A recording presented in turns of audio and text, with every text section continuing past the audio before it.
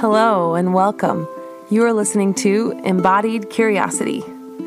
In this show, we will explore self-compassion and holistic health through the lens of embodiment, intuition, nature connection, and neuroscience. I'm your host, Michaela, and I'm so excited for you to join me.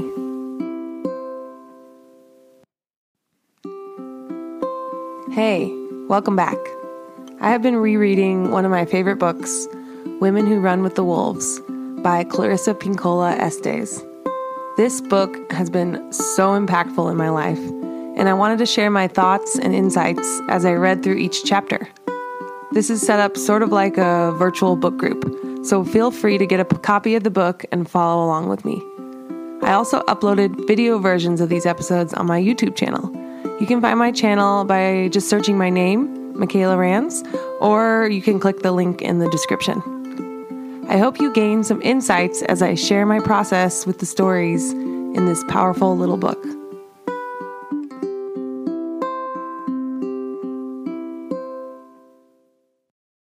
Hey, it's me again, Michaela, and I'm back with another chapter summary from the book Women Who Run with the Wolves. Today, I'm going to be talking about chapter 10, Clear Water, Nourishing the Creative Life. And I'm feeling super fired up about this chapter. I literally just finished it in the sauna, which is why my face is probably kind of red. But I just had to jump in here and start talking about it right away because I've been having so many big ahas around it. It's a very dense chapter. It has 3 stories actually in it. So normally there's only one kind of main story and then there's an analysis of that story. But this chapter felt like 3 chapters in one because she went through 3 really important stories. They're pretty short stories, so I think that's why she put them all together, but they all kind of revolve around the topic of creativity. And this is a really big topic for me right now because I'm really trying to jumpstart a lot of creative projects. So reading this chapter was just the most perfect timing. And I'm realizing looking back at all the chapters, how interesting it is that they kind of show up just in the right time, or at least my interpretation of them at that time seemed super fitting and super helpful. And this one especially was helpful for me right now, just knowing that I'm dealing with a lot of creativity and creative blocks and trying to get things off the ground.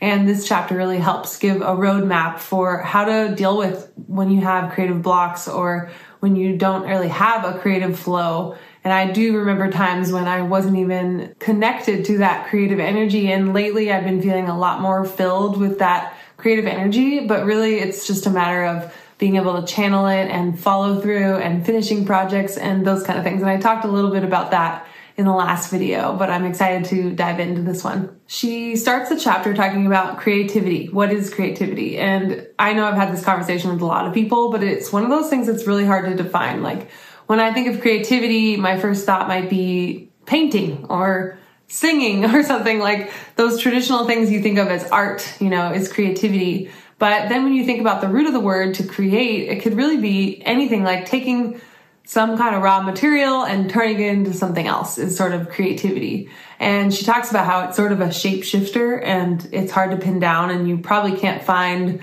2 people that agree on the definition of creativity. One of the analogies she uses, which I really love, is that of a river. She talks about kind of an underground river, but in general, just the idea of a river being creativity and its flow. She says, the creative force flows over the terrain of our psyches, looking for the natural hollows, the channels that exist in us. We become its tributaries, its basins. We are its pools, ponds, streams, and sanctuaries. The wild creative force flows into whatever beds we have for it, those we are born with, as well as those we dig with our own hands. We don't have to fill them, we only have to build them.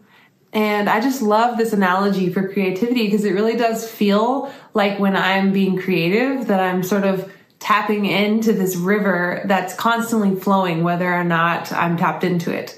And all you really need to do is go to that place or create that space or just simply have the intention to create something in whatever medium that you like. She assures us that the only ways we can avoid its incessant energy are to continuously mount barriers against it or to allow it to be poisoned by destructive negativity and negligence. So negativity and negligence are really big parts of this. Also creating blocks. So the same way you think of a river, you can think of a dam on a river, or you can think of a polluted river. And that brings us to the story. It's called La Llorona. And she tells a couple different versions of the story, but the basic gist is there's a really beautiful woman who gets courted by a wealthy nobleman, and this nobleman wins her over, and they end up having 2 sons. Now, in one of the versions of the story, he just decides to leave, and in her grief, the beautiful woman throws the 2 sons into the river, and when she goes up to heaven, she is told she's not allowed into heaven until she finds the souls of her 2 sons. So she goes back to the river and is combing the bottom of the river, looking for the souls of her 2 sons. The other version of the story she tells is a little different. The nobleman, the rich man that courts the beautiful young woman, he owns a factory on a river, and this factory is poisoning the river. And a really bad thing happens, and the woman, while she's pregnant, she drinks from the poisoned river, and her sons are born deformed. And in her grief, she throws them in the river, and then she throws herself in the river. And the same thing happens. She has to go combing through this polluted river, looking for her lost sons. In both versions of the story, there's a beautiful young woman, there are sons, there is a wealthy nobleman, and there's a river. And in the polluted one especially, you can really see the analogy between the creative flow and the challenges that can face it. This tale uses the metaphors of the beautiful woman and the pure river of life to describe a woman's creative process in its normative state. But here, when interacted with a destructive animus, both the woman and the river decline. Then a woman whose creative life is dwindling experiences a sensation of poisoning, deformation, a desire to kill off everything. Subsequently, she is driven to seemingly endless searching through the wreckage for her former creative potential. And as you can tell, this story has dire consequences, and it's one of those kind of heart-wrenching stories like, oh, the children die and the woman dies and she has to go back and search for their souls. So it's a really depressing story that kind of serves as a warning, I think, to our psyches. And something she spends a lot of time talking about is kind of that discernment between a natural kind of lull or a slow time in your creative life, which is really normal and natural and healthy, versus a poisoning of the creative life, a complete block, some kind of psychological construct that is kind of keeping us away from fulfilling our creative desires. And a framework that she uses for the creative process is these 5 words: inspiration, concentration, organization, implementation, and sustenance. So these are sort of the 5 phases of creation that she introduces. And this pollution of the river, so to speak, can happen in any of these phases. And she goes through each of those phases and talks about different examples of ways that those can be blocked or polluted by some kind of psychological construct. They can be something from the external or from the internal. It could be an inner self-critic. It could be outer self-critics. It can even be things like getting distracted or being disorganized or just not prioritizing your creative life is enough to pollute it. She really lays into the reader here, and if you're ready to be called out, I would definitely read this chapter. She talks a lot about all the different little conniving ways our psyche can sabotage our creative process, with excuses and distractions, and even things like house cleaning. You know, house cleaning is one of those things that we all know it literally will never end. So there's always this kind of, oh, I'll get to it when I'm done with this, or when I'm done with that, or when the sun is out, or when I'm done with this other thing. It's the idea that always putting something off doesn't mean it's ever going to happen. You kind of have to make it happen. A quote I really liked was, "Art is not meant to be created in stolen moments only." Another important aspect of this story and of the poisoning of the creative life is the man, the nobleman. The author talks about this concept of an animus and how the animus can show up as a healthy or unhealthy version. Animus can best be understood as a force that assists women in acting in their own behalf in the outer world. Animus helps a woman put forth her specific and feminine inner thoughts and feelings in concrete ways. Another way to understand this is to think of the wild woman, the soul self, as the artist, and the animus as the arm of the artist. And this is the part of the story that was really speaking to me because I was thinking a lot about that kind of internal dialogue that I have between this part of me that really wants to kind of force me to do things or give me structures like you have to wake up at this time and set an alarm and you're going to be working from this time to this time. And then when I don't do it, then I feel all this shame and inner critique. And that when I was younger, I feel like my inner masculine or this animus character was really strong. It's what helped me get straight A's in school and get through all of my work days and do what I needed to do. Really do what was expected of me, but also do what I promised to do and what I signed up for. And in some ways, over the last couple years, it feels like I've been really strengthening my connection to the wild woman and to my inner feminine and to my creativity. And in that process, I've really demoted this animus character that used to make me do a lot of things. And in some ways, I think that animus character, as she's described in this story, was sort of a toxic kind of polluting force in my creative life, not really giving me that time and not really supporting the feminine aspects of me. And so now that I've reclaimed the feminine aspects of me, I'm really trying to figure out how to have a healthy relationship with this animus character in my psyche. So luckily she gives pretty clear instructions on how to take back the river. So what we're going to try and do is take away the blocks, take away the pollution, and clean the river. And the first thing she mentions is receiving nurturance. And what that really means is the building of confidence and specifically taking compliments. So thinking about all the times you've gotten positive feedback and really focusing on those times instead of always focusing on the critique. The other words she uses for how to take back the river are respond, be wild, begin, that one's pretty self-explanatory, protect your time, stay with it, protect your creative life, and craft your real work. And all the detailed instructions for each of those are in this chapter, and I highly recommend reading through it if any of those spoke to you. If we are successful in cleaning the river, she says, we can live our lives as we wish and as we see fit, there beside the river, holding our many babies in our arms, showing them their reflections in the clear, clear water. So as you can see, this chapter has a lot in it because we're not even to the second story. So I will tell that story really quick and talk about the meaning of that. That story is called The Little Match Girl. And it's also a really sad and kind of gruesome story. So there's a poor girl who lives in a really cold place. And in order to have sustenance, she has matches and she goes around door to door begging for people to buy a match for a penny. One night she sits down in the snow and decides she can just use the matches to keep her warm. So she lights a match, and in the match she sees all sorts of fantasies of a better life. A table full of food, a Christmas tree, a grandmother. And as she lights these matches and sees these fantasies, each of those matches goes out and she gets colder and colder until she finally dies.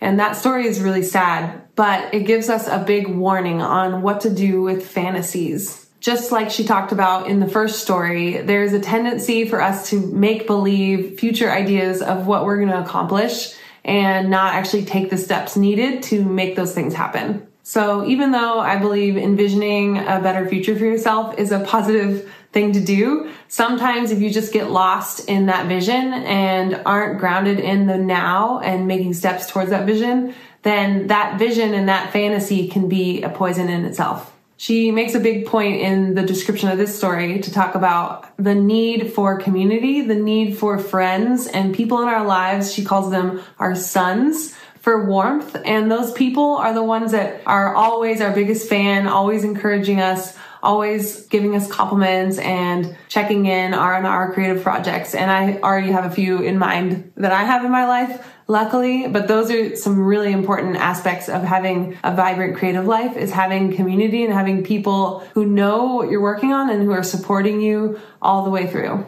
That can look like people that you work with, maybe customers or clients. It could look like family members. It could look like coaches. I know that anytime I've had a coach, it's been a really helpful experience to just have someone rooting for me and have someone whose main goal is just to focus on making sure I get my projects done. And as a coach, I've been working on this with some of my clients, and it's so helpful and so amazing to see how much further they get with that help. Another really important and kind of sad aspect of this story is that those matches can represent the beginning spark of a grand idea, the seed to a creative project. And in some ways, she's wasting them by selling them for a penny and by using them for these fantasies. So using your little bit of energy left to just fantasize or to sell yourself short, those are ways to run out of matches and to run out of ideas and to lose your connection to that creative energy. Okay, so now that we have the poisoned, polluted river that has been unpolluted, and we know that we need to keep people around to help us stay warm, now that we've rekindled our creative fire, what do we do when we lose focus, which is inevitable? And this is where that discernment comes in. What is the difference between just simply losing focus and needing to step back and get perspective and being poisoned or being polluted? Or having a destructive animus, or being so caught up in some kind of psychological construct that you're immovable. And again, if you're in the latter, go back and read the beginning part of the chapter. But if you feel like you're just in a lull or you've just lost focus, it's important not to go crazy trying to scramble that up again. And the last story she tells is the 3 golden hairs. And it's a pretty basic story. There's an old man who's very weak, who's walking through the forest and is on his last leg. And he sees a little light in the forest, so he's crawling to this light. And he finally gets there, and an old motherly woman gathers him up and rocks him through the night. And as she rocks him, he becomes younger and younger until finally he's just a little child with golden hair. And at the very end of the story, she takes 3 golden hairs from his head and she throws them on the ground, and they make a little sound, and off he goes. He's good as new. So that story is really representative of that time that we need to take away sometimes when we lose focus. To lose focus means to lose energy. The absolutely wrong thing to attempt when we've lost focus is to rush about struggling to pack it all back together again. Rushing is not the thing to do. As we see in the tale, sitting and rocking is the thing to do. Patience, peace, and rocking new ideas. So I really resonated with this part because I definitely fall into that, like, I'm on a roll, and things are going well, and then I have just an off day, and I sort of, in that way, I scatter about, or I kind of try and force it, or I go through the motions as if it is going well, but instead of honoring that I'm running out of energy and I'm losing focus, I get more and more scattered. So to me, this is just an example of, like, that's a day when I would go and be in nature, or go on a long hike, or sleep in. Just taking even just a day for me, or a weekend, to take a break from creative projects, knowing all well that it's in the back of my mind and that I'm nurturing it all along.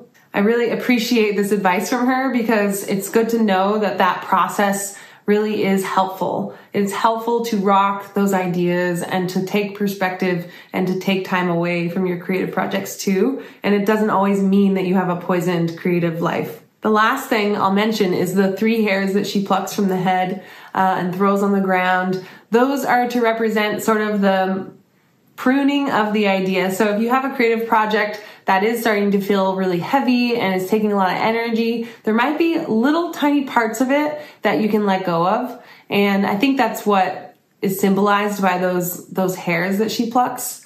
So I think that's a really important aspect too, is just taking a step back so that you can look at the big picture of the creative project and think about ways that you can kind of let go of a few parts, and maybe not forever, but just for now, just to lighten the load and to make sure that that project comes to fruition.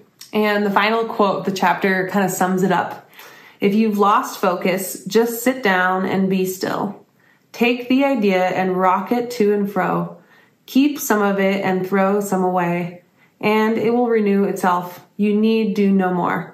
So how nice is that to hear? That all you need to do when you're feeling like scattered and you've lost focus is just to trust that that idea still lives within inside of you, and that your animus will come in and create the structure that you need to bring it forth. But for just a moment, you can sit with the idea and just rock it to and fro. And finally, I will share the journal prompts that I came up with. So the first one is, if you feel stuck creatively, or if you have in the past, what do you think has poisoned your river? So going back to all of those different ideas that I mentioned, which of those do you think poisoned your river? And I recommend reading that part because she goes into great detail of all the different ways that it can be poisoned. I think for me, the one that stood out is definitely the self-critical voice. Like, I feel like I don't get a lot of critique from the external world necessarily, but when I create creative projects, I'm just always comparing myself to others, and I can always feel that inner critic taking it apart and saying it's not good enough. Another really big one for me, and when she was talking about this, it super resonated, and I felt almost like called out by her, which is all of the excuses and all of the little comforts or things that I think I need, or just the excuses that I make, and the lack of prioritizing. And again, that comes back to my animus and kind of demoting my animus aspect, the part of me that creates that structure. And even when it tries to create the structure, like, you're going to go to bed at 10, and the feminine part of me is just like rebellious and won't listen. So I have these other aspects that are sort of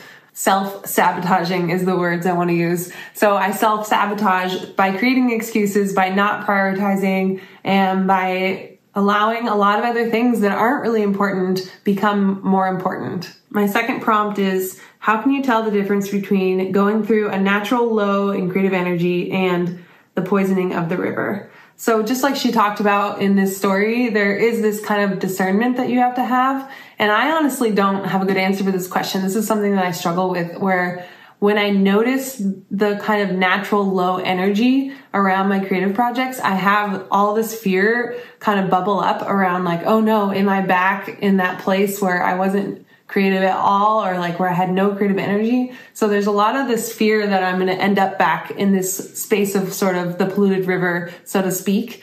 But even knowing that, even from that, I have recovered is good to know. So it's always good to read this story and remind myself that sometimes I just need a break. And when I'm losing focus and feeling scattered with a project, it doesn't mean that I've lost hold of that project. It just means I need to step back. The third prompt I came up with is, what are some things you can throw out or let go of, like the 3 golden hairs, to bring back your creative flow?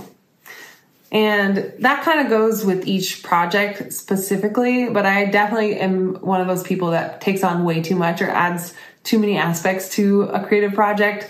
Like I feel like, oh, I'm going to launch a new product for my store, and then it makes me think of like 5 other products that I want to launch. And I'm like, okay, well, I'll buy all the ingredients for all those projects, and then I'll do them all at once. And what's been something I need to learn time and time again that I still really haven't learned is that it really helps me to just kind of put all of those things aside and focus on one thing at a time. But it's really hard for me. So I'm not saying I've learned this, but this is a good reminder that even when I let go of some of those ideas, that doesn't mean I'm letting go of them forever. And it's really helpful to remind myself that when I'm feeling scattered or unfocused, that it's probably because I have way too many ideas that I'm trying to accomplish at once. And I just need to kind of take one bite at a time. I hope my summary made sense, and I hope it was helpful for you. I have so many more thoughts kind of bubbling in my mind right now, but I would love to hear if any of you have any thoughts around these concepts of the creative life, the animus, kind of the inner feminine, masculine, and the dynamic between those two, and how these stories have shown up in your life. Feel free to write down your responses in the comments or even just message me. I just love hearing from you. So thank you all for watching, and I'll be back soon for chapter 11.